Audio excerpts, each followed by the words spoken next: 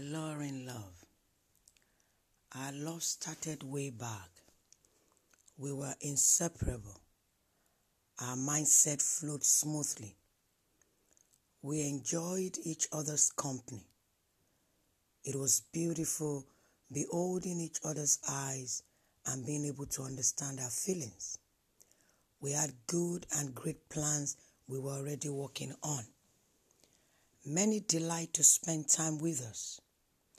We trusted each other, believed in each other. Our words to each other resonated only through love, acceptance, honor, respect, and loyalty. We tried to outdo each other in service.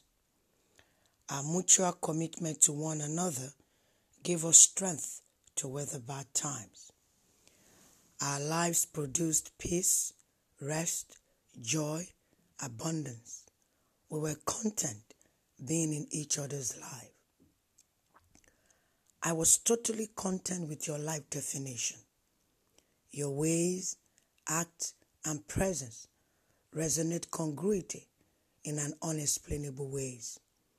You exude life, light, honor, glory, and a kind of weightiness that is undeniable. Whoever contacts you always leaves with a touch that creates an hunger for more. Your presence and fellowship gives a kind of satisfaction and succor that is priceless. Who will not want to be in your presence forever? Who will not want to be in the presence of such true love, enjoying unceasing fellowship? I wouldn't miss that for anything in the world.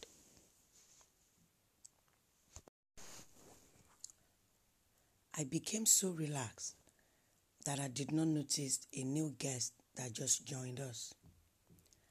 Our guest was well known to you. You were in close union before. There was a marriage of purpose and mission. The guest knew your heart, had understanding of those things that are of value to you. He had tasted the beautiful endowment experienced when you have been given your rightful place. Your guest seems determined to stay with us and just enjoy with us our fellowship that was devoid of pretense. It was a truly transparent union.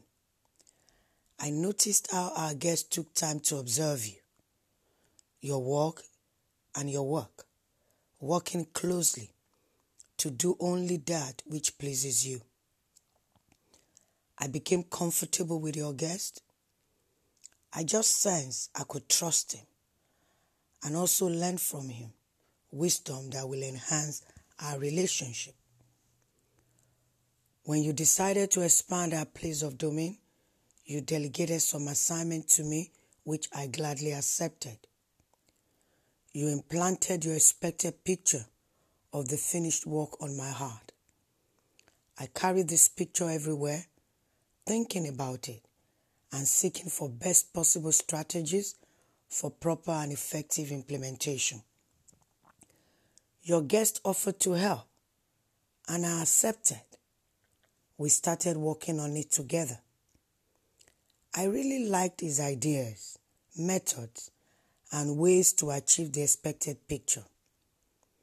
I trusted his ideas, and we looked like a perfect team until I suddenly realized the picture in my presence is different from the one implanted in my heart.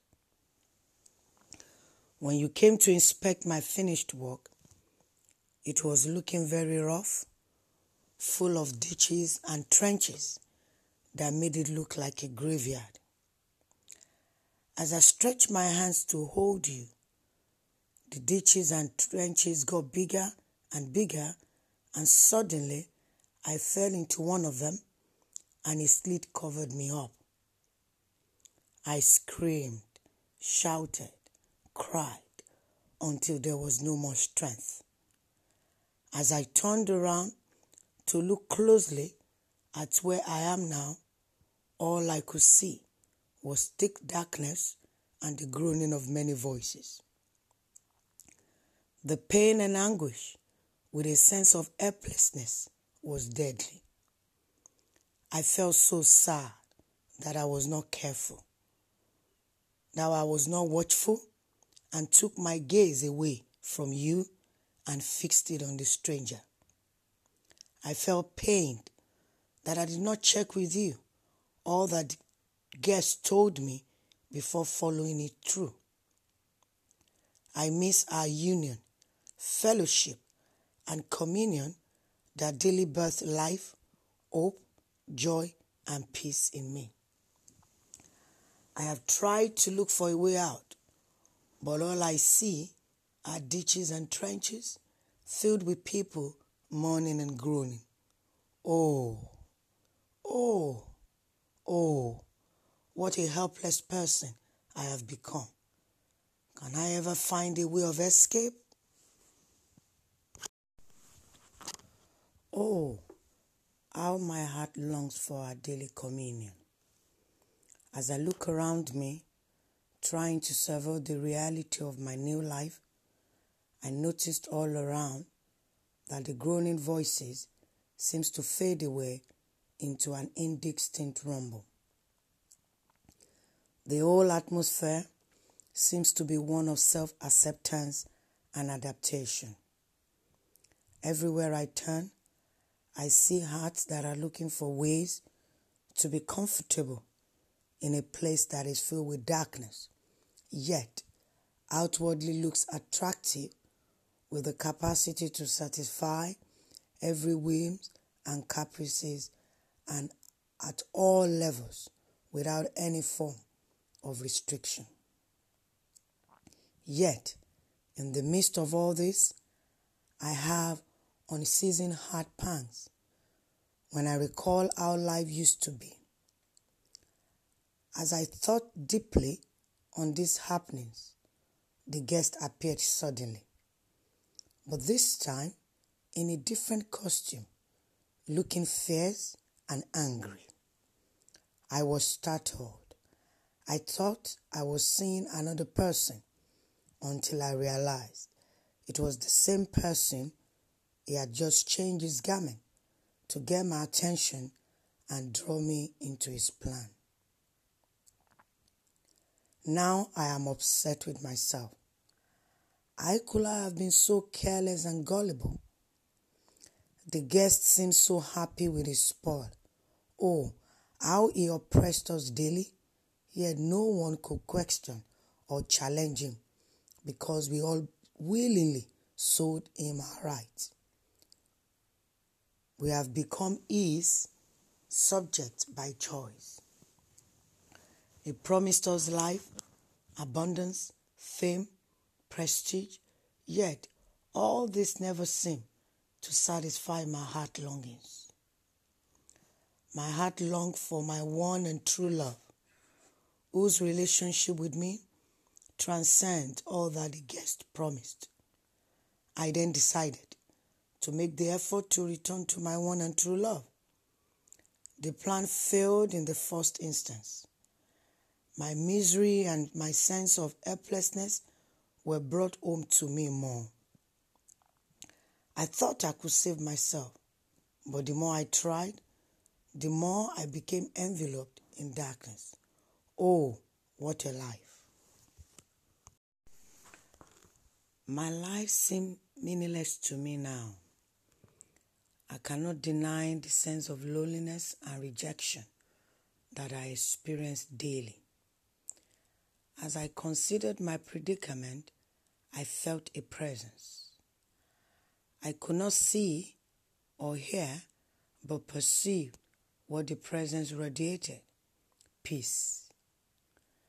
I craved the experience of this kind of peace on a daily basis. I pursued this desire earnestly.